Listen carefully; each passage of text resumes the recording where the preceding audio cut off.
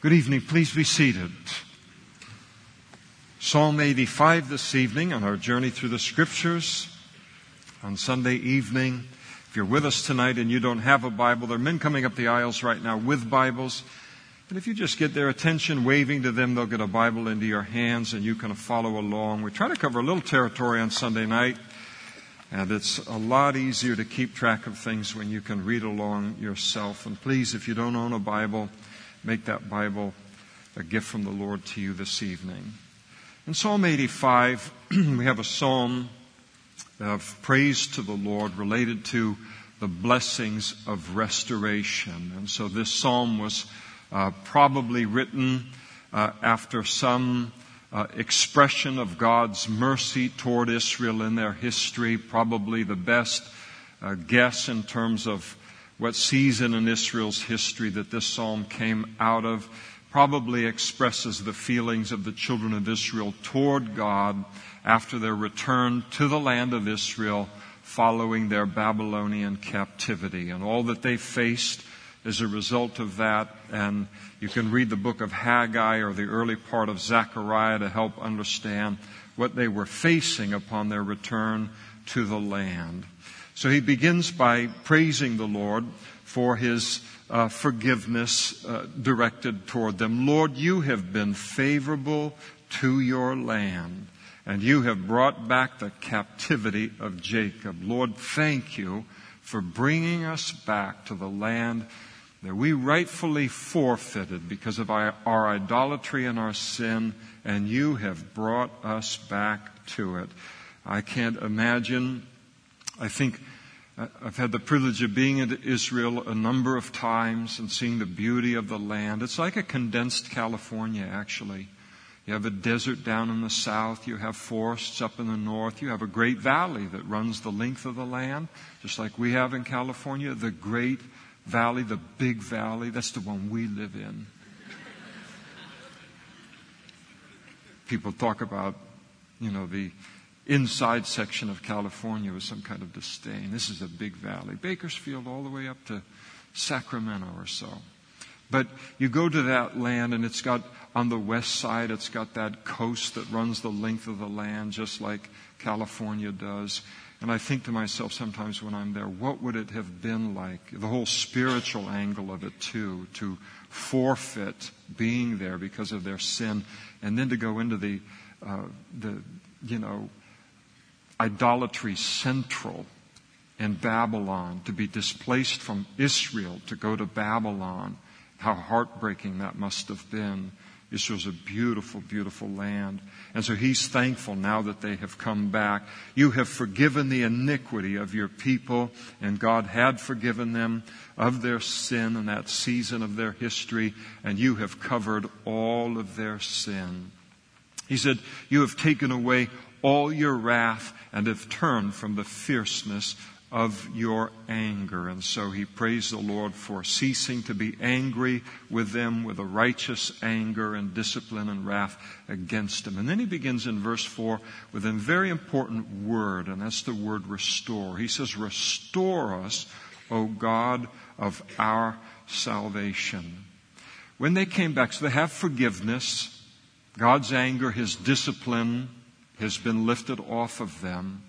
But now he prays for a greater thing to occur in their lives, and that is that God would restore them and do such a work of his mercy in their lives that there would be no trace left of all of the consequences of their former sinful condition or of his anger. Now, when they came back into the land after that Babylonian captivity, that was not an easy time. There were foreign people living in they'd taken over the whole country. That's the way there was. The whole land is just beaten down. I mean, it's nothing like the beautiful thing that it was when they left. Their homes are destroyed. It just looks like a wasteland compared to what it once was. And so after this 70 years of neglect or so, they come back into the land. And yes, they were forgiven. They were restored. God's anger was lifted off of them, but there were still the consequences of their sin that they had to deal with. And so they're asking to be restored in the relationship. God, we're thankful for your forgiveness. We're thankful that your discipline and your anger isn't on us anymore. But could you restore us back to the relationship that we had with you before all of this happened? And sometimes that isn't an instantaneous thing. I remember hearing a long time ago the illustration concerning sin, God's forgiveness, consequences of sin, sin being likened to hammering a nail into a board. And God forgives us of our sin. He cleanses us of our sin. He removes the nail out of the board, but there's still the hole. There's still consequences to the sin that sometimes aren't taken away, and that we have to then deal with those consequences that are left as a result of the sin. Sometimes that can be an unwanted pregnancy, or it can be some kind of an addiction to sin, or a job loss, or the loss of a very, very significant relationship in our life. There are consequences to sin, and God's forgiveness comes, but it doesn't necessarily make all of those things go away. And so what we need to do related to those consequences is to ask what the psalmist is asking for here, and that is even greater mercy upon our lives, that God's mercy would then overwhelm the consequences of our sin and even do what he promises to do, and that is to work them together for our good. And so he's praying for an extra measure of grace related to his life and related to the children of Israel. I remember talking with a man years ago, and I've had this kind of conversation with different variations all through the years with lots of people. And he had once had a very, very close, beautiful relationship with the Lord. The Lord just did an incredible miracle in his life, just like he does in our lives. And he frittered away. And he went into just a terrible, terrible, long backslide. And then he came back to the Lord, and he was confident in God's forgiveness. He was thankful that God's discipline had been lifted off of his life. But the intimacy of the relationship that he once had with God, God didn't give that back to him in a day. That wasn't instantly returned to him.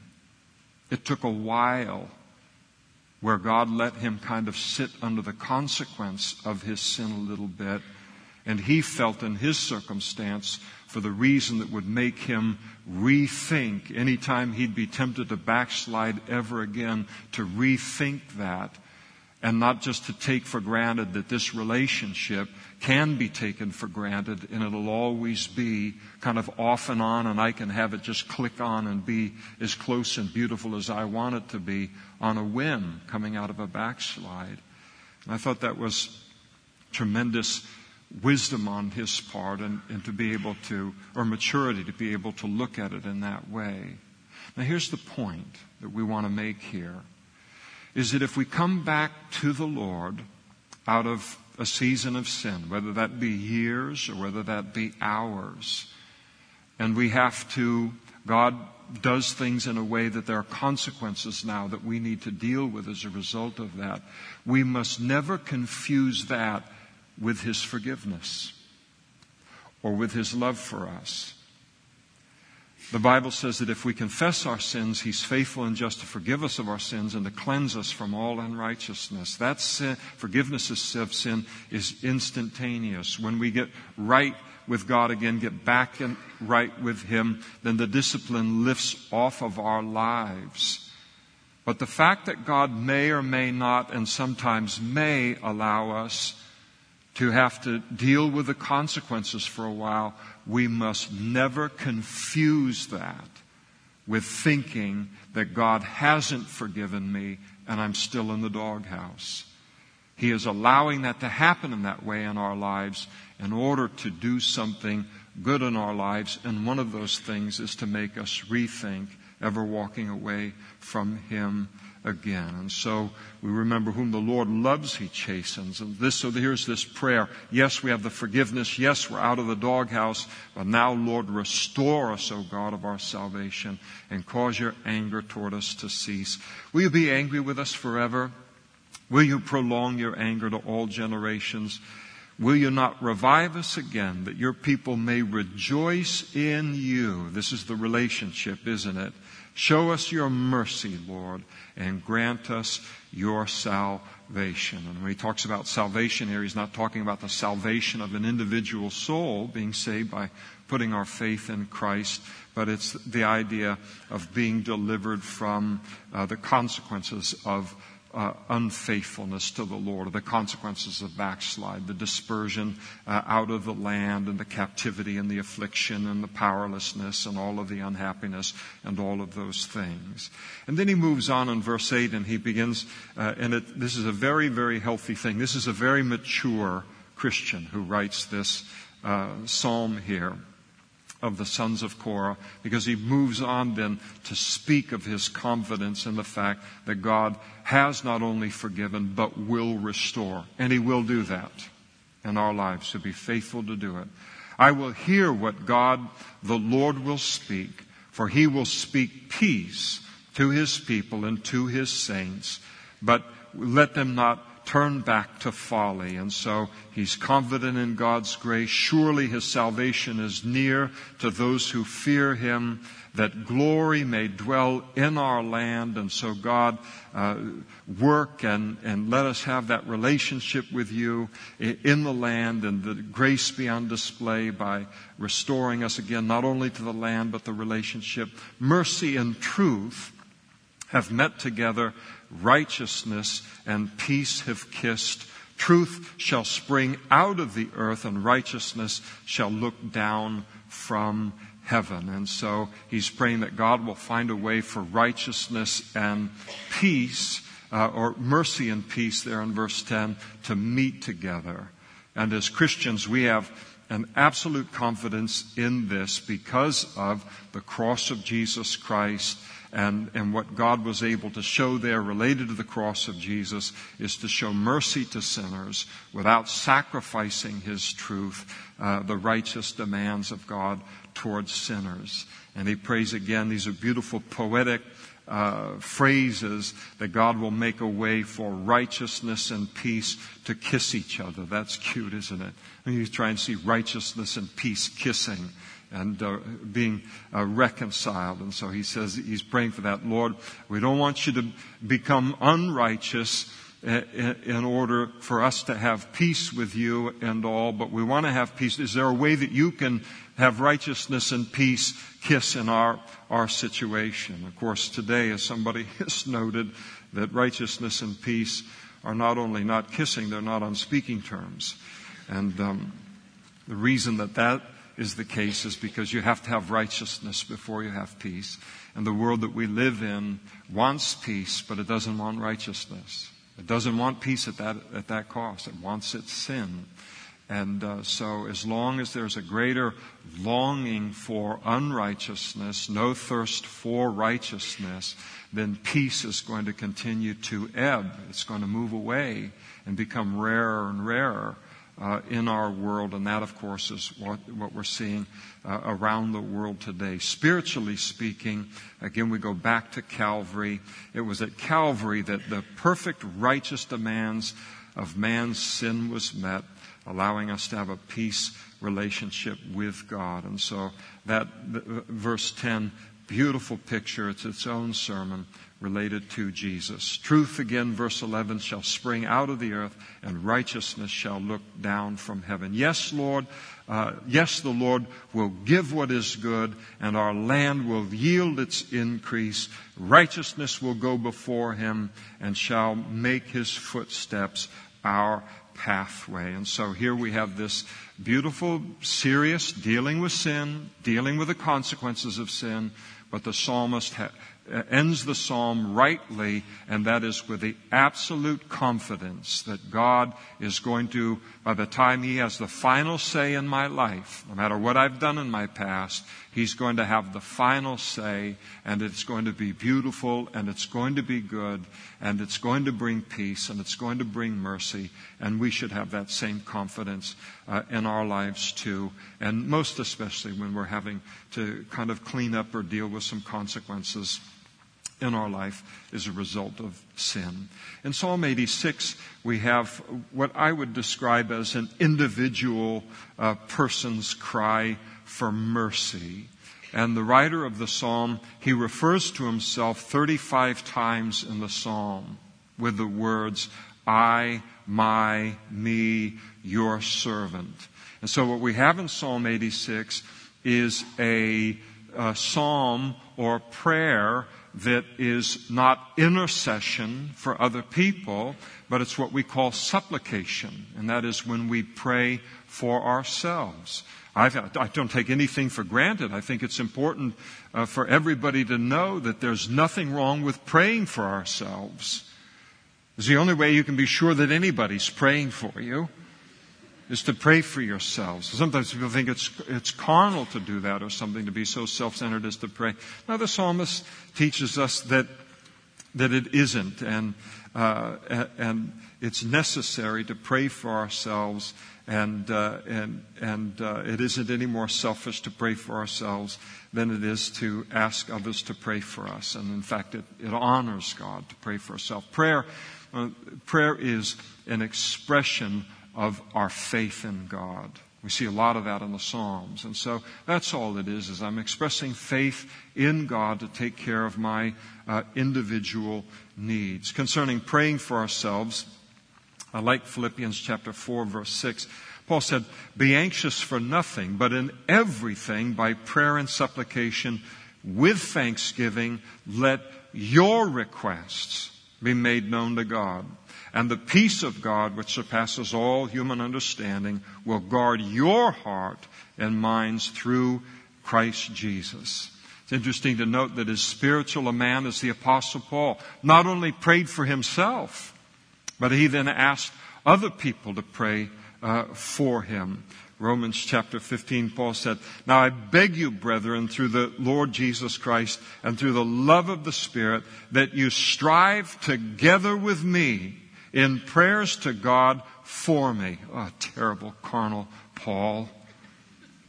No, we need to pray for ourselves. And then we need to ask people to agree with us in prayer. And then Paul goes on in chapter 15 of Romans, and he gave them his prayer requests. He said, that I may be delivered from those in Judea who do not believe, and that my service for Jerusalem may be acceptable to the saints, that I may come to you with joy by the will of God, and may be refreshed together with you. And so this psalm teaches us that God is not only interested in the whole wide world.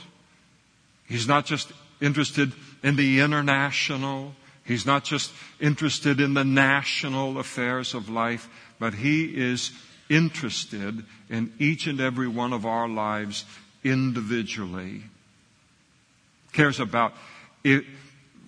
Peter wrote, and he said, casting all of your cares on Him, speaking of God, because He cares for you. So you cast all. That's big things, that's small things. You say, what kind of a thing can I lift up to God? Can I pray for my hamster? Are you concerned about your hamster? If it's of concern to you, if it's important to you, then it's important to Him. That's how close He is. That's how big His heart is as a Heavenly Father to us. So He cares about the individual.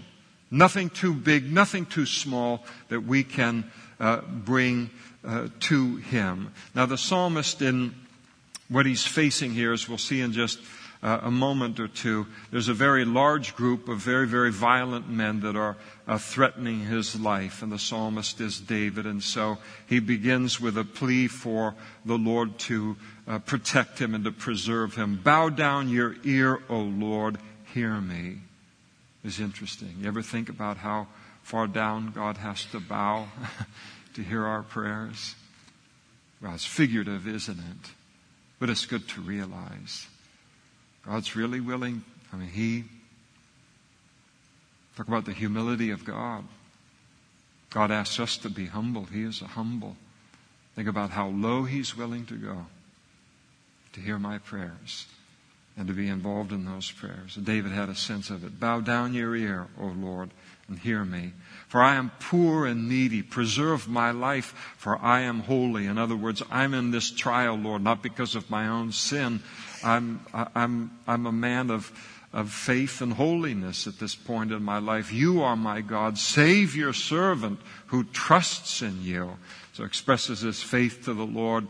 And then he says, be merciful to me, O God, for I cry to you all day long. Rejoice the soul of your servant, for to you, O Lord, I lift up my soul. So he cries out to the Lord for mercy in order for God to rejoice his heart. For you, Lord, this is what he knows God to be. You are good. You're ready to forgive and abundant in mercy to all those who call upon you. That's a great confidence to have. Recognizing God that is that to us. This is the one that we pray to. Give ear, O Lord, to my prayer and attend to the voice of my supplications. In the day of trouble, I will call upon you and you will answer me. And then he begins to speak of, before he even gets to what he's going to ask the Lord for in a kind of further detail, he begins to just meditate upon God and the greatness of God. And so that this is who he's praying to. Among the gods there is none like you. There's no God like you, Lord. Nor are there any works like your works. Lord, no one works like you do. Nobody can do the things that you do. All nations whom you have made shall come and worship before you, O Lord, and shall glorify your name. You're the creator of all the nations of the world and worthy of their praise. For you are great and do wondrous things. You alone are God. And so he stops and he thinks about who it is that he's praying to. The New Testament equivalent for us is in the Lord's Prayer. When Jesus gave this model of prayer to his disciples, long before we ever get to daily bread or the daily needs of our life, the prayer begins, Our Father, which art in heaven. Now you just do a little Selah right there when you're praying that. And you think about how big this God is that I'm about to cast my cares on His shoulders. So there's nothing too difficult for Him. Sometimes if we don't spend a little time in praying for ourselves, in worshiping Him, or thinking about how great the one is that I'm lifting my needs up to, I can spend a period in prayer, walk away, and view the problem as bigger than my God. So it takes a little time in prayer to think about the greatness of God, and then I see my problem in the light of Him, and then when I get up from prayer, I can leave it with Him.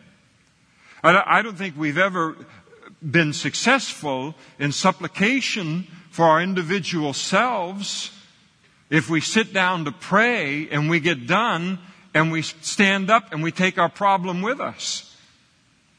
Almost always it's an indication that we haven't spent enough time thinking about the greatness of our God that we are entrusting this thing to.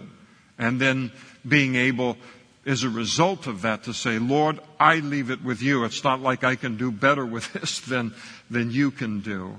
And then, beginning in verse 11 here, he wants this whole season in his life, this trial that he's in, the desire that it would take him deeper in his relationship with the Lord. So there's great maturity. Of course, it's David, and there's great spiritual maturity in David. So he doesn't pray and say, God, would you just get me out of this thing just as fast as you can? Now, I'm not saying you can't pray that, because I've prayed that. And I'm the standard for how you pray. And Peter's thinking, Help me, Lord. That's a legitimate prayer. Nothing wrong with that. But here is this in David here. Here he looks at this circumstance. Yes, God, I want you to deal with this. I want you to deliver me. I want you to take care of my enemies. But by the way, while I'm in this situation, if there's something I'm supposed to learn about you, something I'm supposed to grow, this is supposed to be like a growth experience for me, then I want that to happen. Teach me your way, O Lord, and I will walk in your truth. Unite my heart to fear your name. That's a good thing to unite a heart, mind, soul, and strength around, and that is the fear of the Lord. It's the only safe place to unite our lives around. I will praise you, O Lord my God, with all my heart, and I will glorify your name forever. For great is your mercy toward me, and you have delivered my soul from the depths of Sheol. He remembers God's past deliverances in his life. And then he gets now to the specific need of his life. O God, the proud have risen against me, and a mob of violent men have sought my life and have not set you before their eyes. And so he describes his enemies. They're proud, they're violent, and they're godless. That's a very bad combination to have in an enemy. But then notice what he says in verse 15. But you, O Lord, in contrast to them, are a God full of compassion and gracious, long-suffering, and abundant in mercy and truth. Oh, turn to me and have mercy on me. Give your strength to your servant and save the son of your maidservant. Show me a sign for good, that those who hate me may see it and be ashamed, because you, Lord, have helped me and have comforted me. And so, Lord, I want you to deliver me, and would you give me a sign that you're going to do that, or deliver me in such a way that it's a sign to my enemies that you are my God, and they went up against the wrong guy and the wrong God as a result of what it is that they were attempting to do. So this beautiful psalm, Psalm 86, that is such a great encouragement to us of God's individual concern for each and every one of us. And that's something I think it's wonderful to think about tonight. The privacy of your own heart. That God loves me. God is concerned for me. My life is important to Him. What is important to me is important to Him. That's the kind of God that I know and the kind of God that I'm serving. Those are important things for us to realize about God and to realize about ourselves. It can certainly transform a Christian life, those realizations. And then in Psalm 87, we have a beautiful psalm or ode, really, to the beauty of Zion, or to the beauty of Jerusalem. So it is a celebration of Jerusalem and as being God's specially chosen city, and ultimately the center of the whole world that Jesus is going to rule from during the 1,000-year reign of Christ, and all the nations of the world will go there. And so he begins this with his description of the city. His foundation, speaking of Jerusalem, is in the holy mountains. And so God set the foundation. He chose the location for Jerusalem.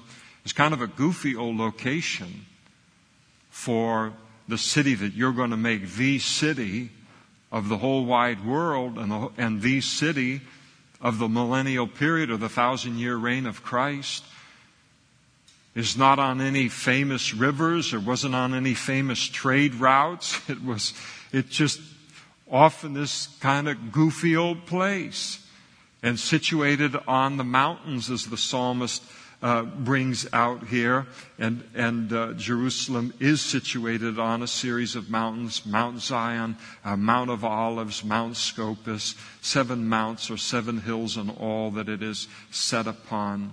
And then he speaks of the Lord's love for Jerusalem. The Lord loves the gates of Zion more than all the dwellings of Jacob. In other words, God loves Jerusalem more than all of the other cities or towns in the land of Israel. And then he begins to speak of the glorious future of the city of Jerusalem. So Jerusalem's past is a tremendous past, isn't it? Sometimes, for instance, if you do take a trip to Israel and you visit Jerusalem, we think so much about its past. But the greatest part of history, the greatest history for Jerusalem is yet in its future, because Jesus is going to come there at His second coming. He will establish His reign and reign there for 1,000 years. And so He says, glorious things are spoken of you, O city of God. And I will make mention of Rahab, that's an Old Testament term for Egypt, and Babylon to those who know me. Behold, Philistia and Tyre and Ethiopia, this one was born there. And so the Lord, speaking of the future of Jerusalem, it'll be a time where not only the Jews will celebrate the beauty and the spiritual significance of Jerusalem, but so will the Gentile nations, and so will the nations that have historically been the greatest enemies to Israel. That's what he lists here: Egypt, Babylon, the Philistines, Tyre, Ethiopia.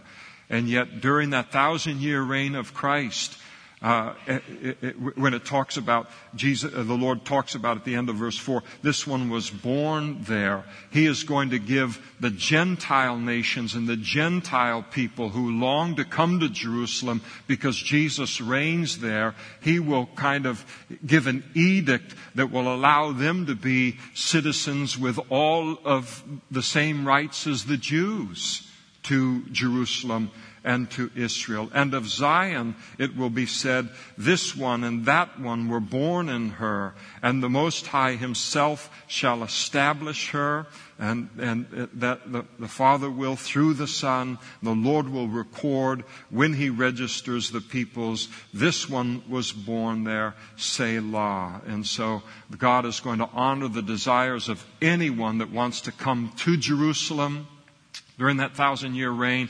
The sole great attraction of Jerusalem at that time will be Jesus Himself, and to come close to the one who produces this beautiful reign all around the world, this beautiful ruling that He does around the world, and people will come, and whether Jew or Gentile, the Lord will give them every privilege that is given to one who longs and desires, seeks after God. Both the singers and the players, verse 7, on instruments say, all my springs are in you. And so, beautiful song related to Jerusalem, and to realize and to remember that the greatest days for Jerusalem are yet in the future.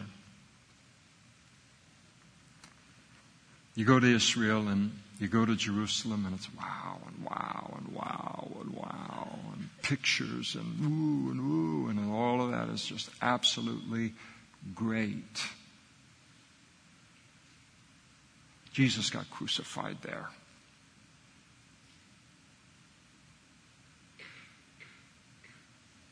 Jesus was rejected by His own people and by the religious leaders of the Jews in Jerusalem. And from the vantage point of heaven, that shame hangs over the city.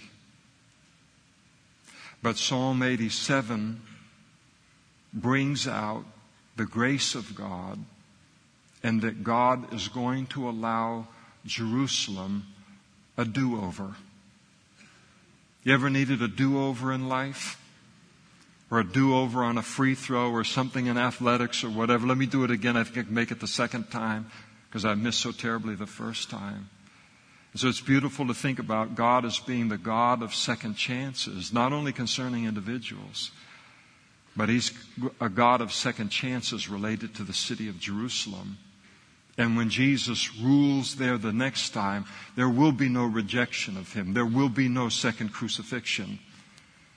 And there will be, again, no rejection of Him as the promised Messiah of the world. And Jerusalem will be what God always intended it to be, because He never intended that first rejection to ever occur.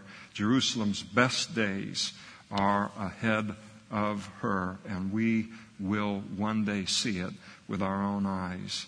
And then in Psalm 88, or if there are any of you, I won't ask for a show of hands, if there are any of you dealing with depression tonight, you might just check out for a moment here with this psalm.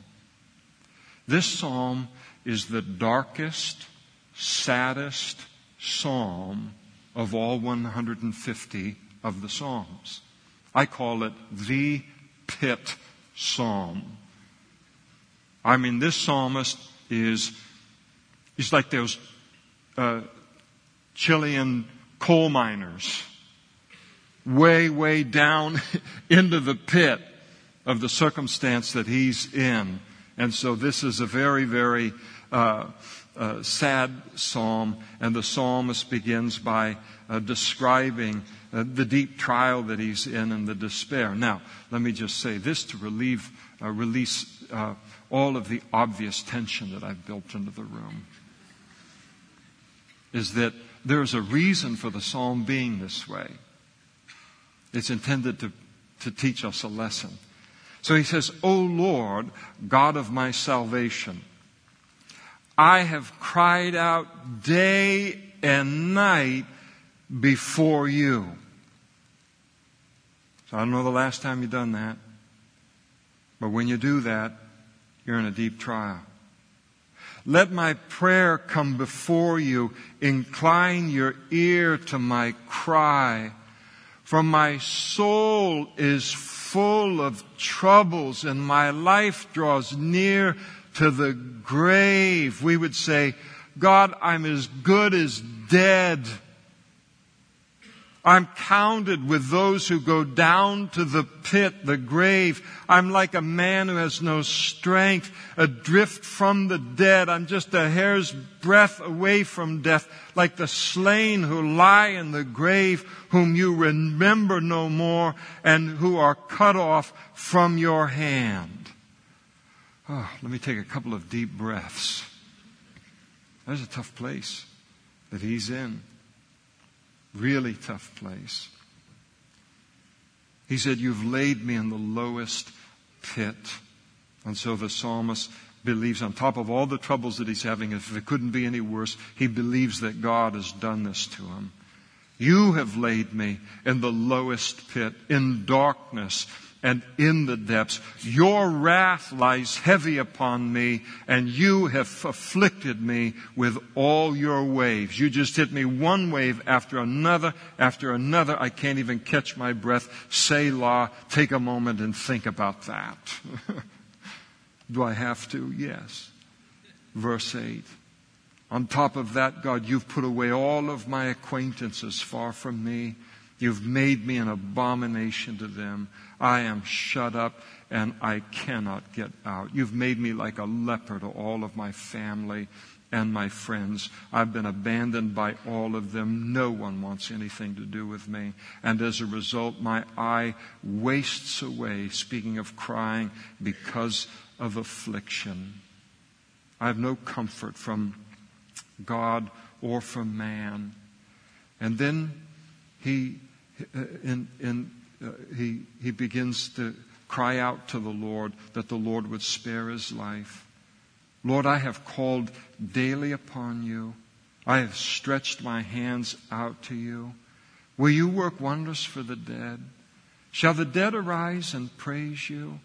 Lord, if you let me die, what good is that going to do for you?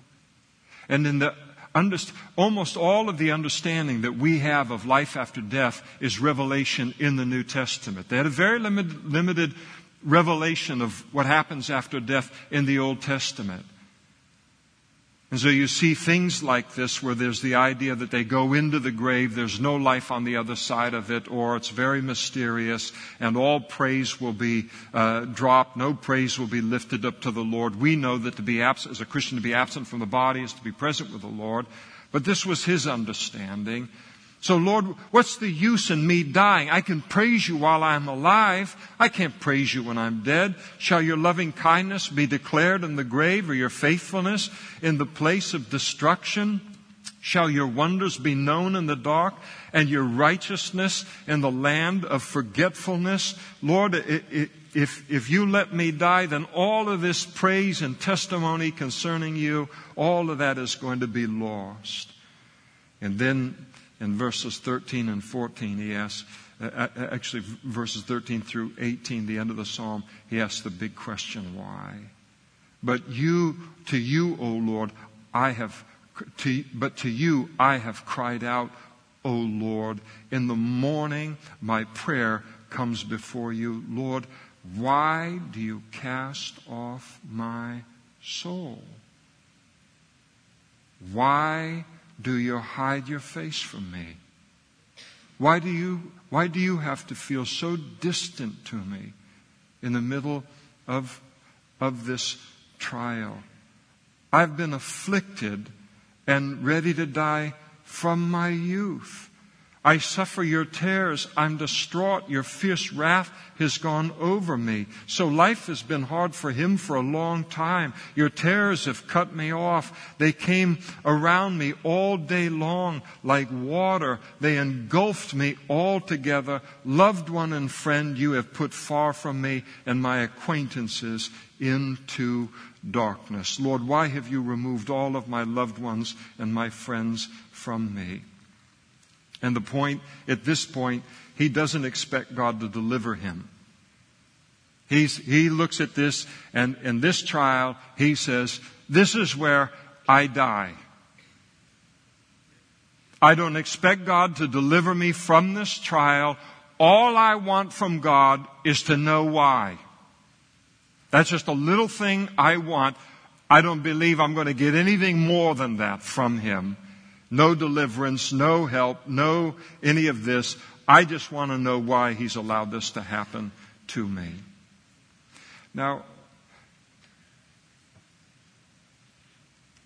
the psalm is an important one, I think, on a couple of different levels. If you ever need to read a psalm to be reassured that someone has it harder than you, then this is a good psalm.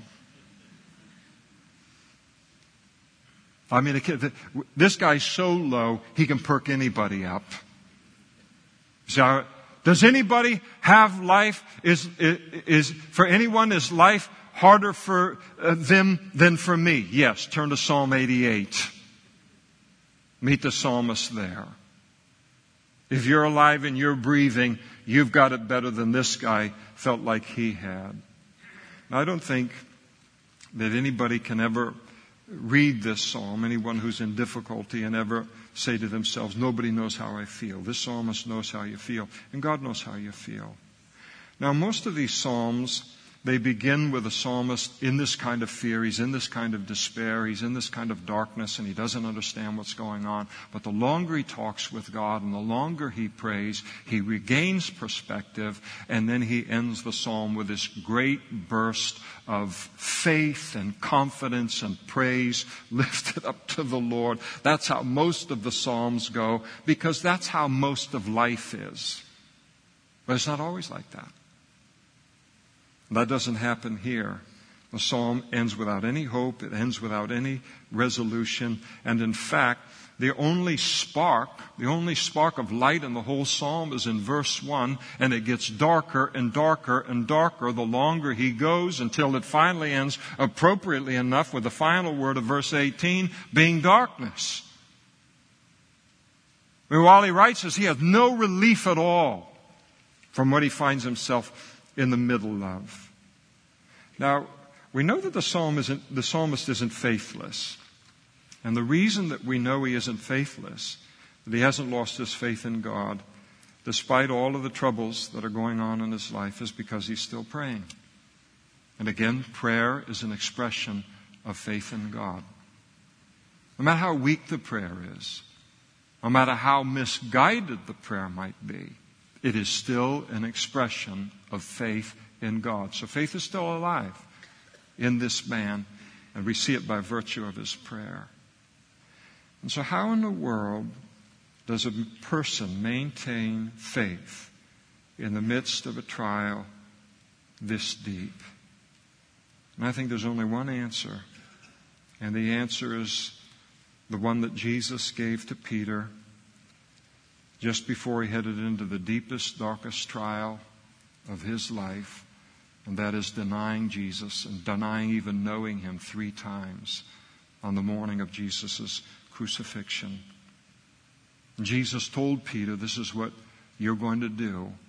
And then he told Peter, but I've prayed for you that your faith should not fail. Peter failed, but his faith didn't fail. And you know why Peter's faith didn't fail? Because Jesus interceded for him. I have prayed for you. There will be times in each of our lives as Christians when the trial, for most of us anyway, when the trial will become so deep and so great that by the time we get to the other side of it, we won't be able to take any credit for it or any glory for our faith. We will realize I got through that solely because Jesus was praying for me and praying that my faith would not fail. I don't know that there's anything that is more encouraging to me in all of the Bible, any one single thing, than the realization that Jesus is praying for me right now. As the writer of the book of Hebrews says, he ever lives to make intercession for us. Do you realize he is interceding for you personally right now? And with an intimacy of knowledge of you that even you don't possess concerning yourself. Because we don't know ourselves very well, and we certainly don't know what Monday is going to bring, or Tuesday, or Wednesday, and he does, and he prays for our faith accordingly. He never ceases to pray for us. And when he prays for us, again, the book of Hebrews brings it out, the one who is praying for us is one who is fully sympathetic and understanding of all that we are facing. Because he faced all of it and more in his incarnation. So he knows how to pray like nobody else knows how to pray. Wherever you are right now in your life, in your situation, your walk with God, your needs, Jesus is praying for you right now. And the Bible teaches that the Holy Spirit is too.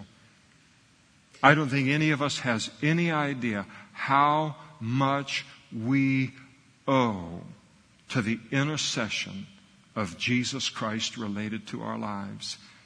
I don't think that we need to know, but I think we all realize that we owe an awful lot to his intercession. We notice too that the author of the psalm is a man by the name of Heman the Ezrahite. And we learn from 1 Kings chapter 4, verse 31, that he was a contemporary of King Solomon. He was a high-ranking official and was famous in his day for wisdom. So God had given a supernatural gift of wisdom to this man that was so great that it was only second to the wisdom that he had given to Solomon, the wisest man in history apart from the Lord. And so he was a godly man. He was a man who was given a position of great influence among God's people, a great influence for God in their midst. And he had that position at the peak of Israel's history and influence in the world. In simple terms concerning this man, he was a servant of God. He was a minister. So sometimes we think of a minister, we think automatically pastor. That's the minister. But the word minister just means servant. So he's just a servant of the Lord. It's like all of us are servants of the Lord. There's an old saying concerning Christian service that goes like this. He who would be used much must suffer much.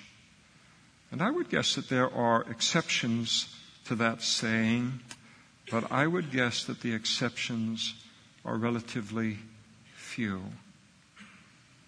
Think about the psalm that Joseph would have written in the Old Testament while he was in that Egyptian prison. Before the light finally went on And he saw the big picture of what God was doing. He could have written Psalm 88. I think about the Apostle Paul, what he wrote in his second letter to the Corinthians. He said in chapter 12 of that book, "And lest I should be exalted above measure by the abundance of the revelations, a thorn was given to me, a messenger of Satan to buffet me, lest I should be exalted above measure. Concerning this thing, I pleaded with God 3 times that it might depart from me. And he said to me, my grace is sufficient for you, for my strength is made perfect in weakness. And therefore, most gladly, I will rather boast," Paul said, "in my infirmities, that the power of Christ may rest upon me. Therefore, I take pleasure in infirmities, in reproaches, in needs, in persecutions, in distresses, for Christ's sake. For when I am weak, then I am strong." And if you're a strong person, strong personality, strong will, strong, and God has called you into His service,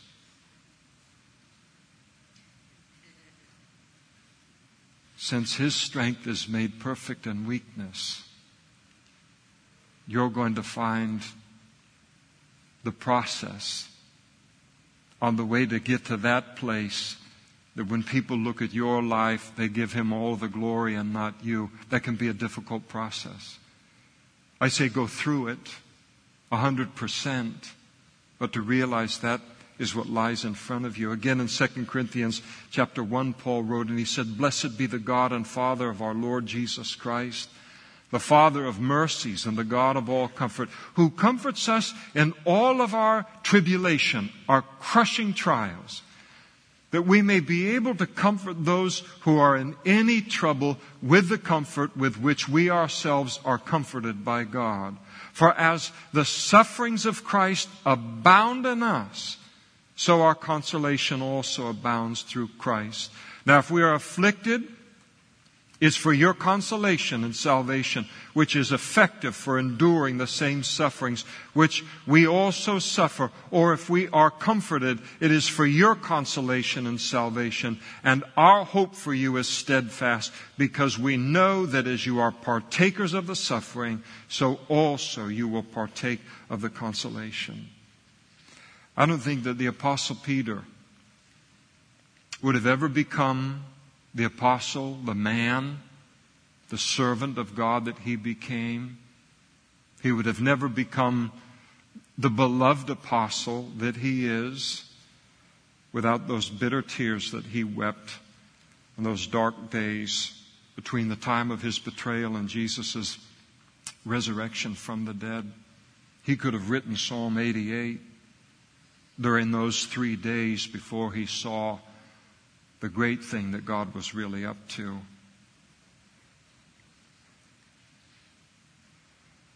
I think of a true story concerning G. Campbell Morgan, one of the greatest Bible teachers in the history of Christianity, English pastor in London. And the true story is told by him that one Sunday he was away from his pulpit in London, in another city, went to church in that city, kind of quietly and anonymously slipped in with his wife. And as he sat in that place and listened to the ministry of the Word on that Sunday, there was this young, dynamic pastor that was teaching there. And as they exited the church, Campbell Morgan just fully gushed with praise concerning that, what he had witnessed in that young pastor. And his wife just quietly said, "He'll be better when he's suffered." Campbell Morgan wrote that later on, years later, when he sat under the ministry of the Word through that same man, and he said, and so he was. So he was. And many of God's servants hit a season in our lives when this is the only kind of psalm we would pen from it. But it's important to remember that it rarely ends there. That's rarely the end of the story concerning our life and our ministry. Usually there is a long season of fruitfulness and productivity on the other side of a Psalm 88. There certainly was for this psalmist, as we see in the historical record of the book. And in the meantime, we can be comforted mightily by the knowledge that Jesus is praying for us and He will never forsake us. And to stay faithful to God's calling until the end. And it is likely that later on you will have a better understanding of what that season is all about. The problem with the psalmist here, and we'll see it again in Psalm 89, that he deals with, is short-sightedness. He cannot see beyond his current chapter in his life. But there is another chapter to his life. But this is all that he can see at the moment. And that's why Jesus said, if any man wants to come after me, let him deny himself, take up his cross, and follow me. And he didn't mumble when he said it, and he didn't apologize when he said it. That is the level of commitment that He demands of us in order to become His disciple, in order to go where He goes in this world and to be like Him in this world. And the reason that Jesus calls for that kind of a commitment of each and every one of us is it is only that kind of commitment that will ride out a season like this and not quit before God is able to tell the rest of the story and reveal the truly great thing that He is up to. Our lives are blood-bought. They do not belong to us anymore. They belong to Him to spend in any way He chooses to spend them. And He'll always spend our lives and use our lives wisely.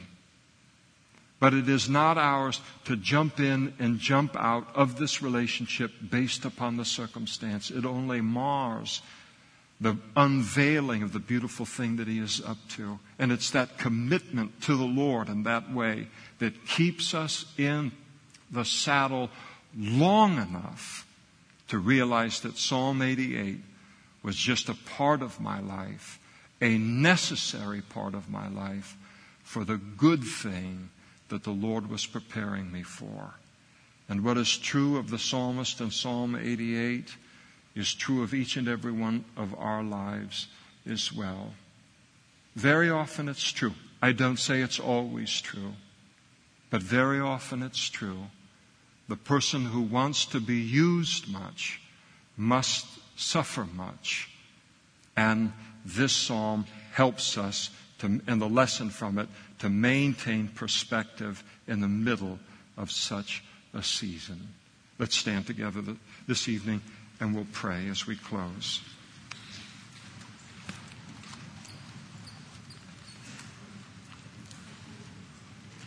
Well, each one of these psalms is they're so rich and they're so beautiful. The lessons that are found in them and the diversity of things and to think that all the things that we go through today, God's people have been going through forever.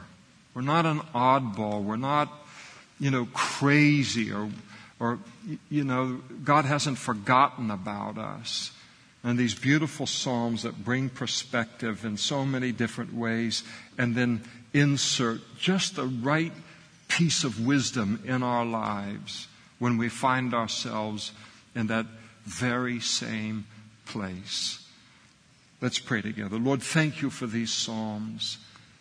And we just pray, even as we began, that our time in Your Word tonight would be used by You to bring exhortation and edification and comfort to our hearts and to our relationship with you and to our service to you, Lord.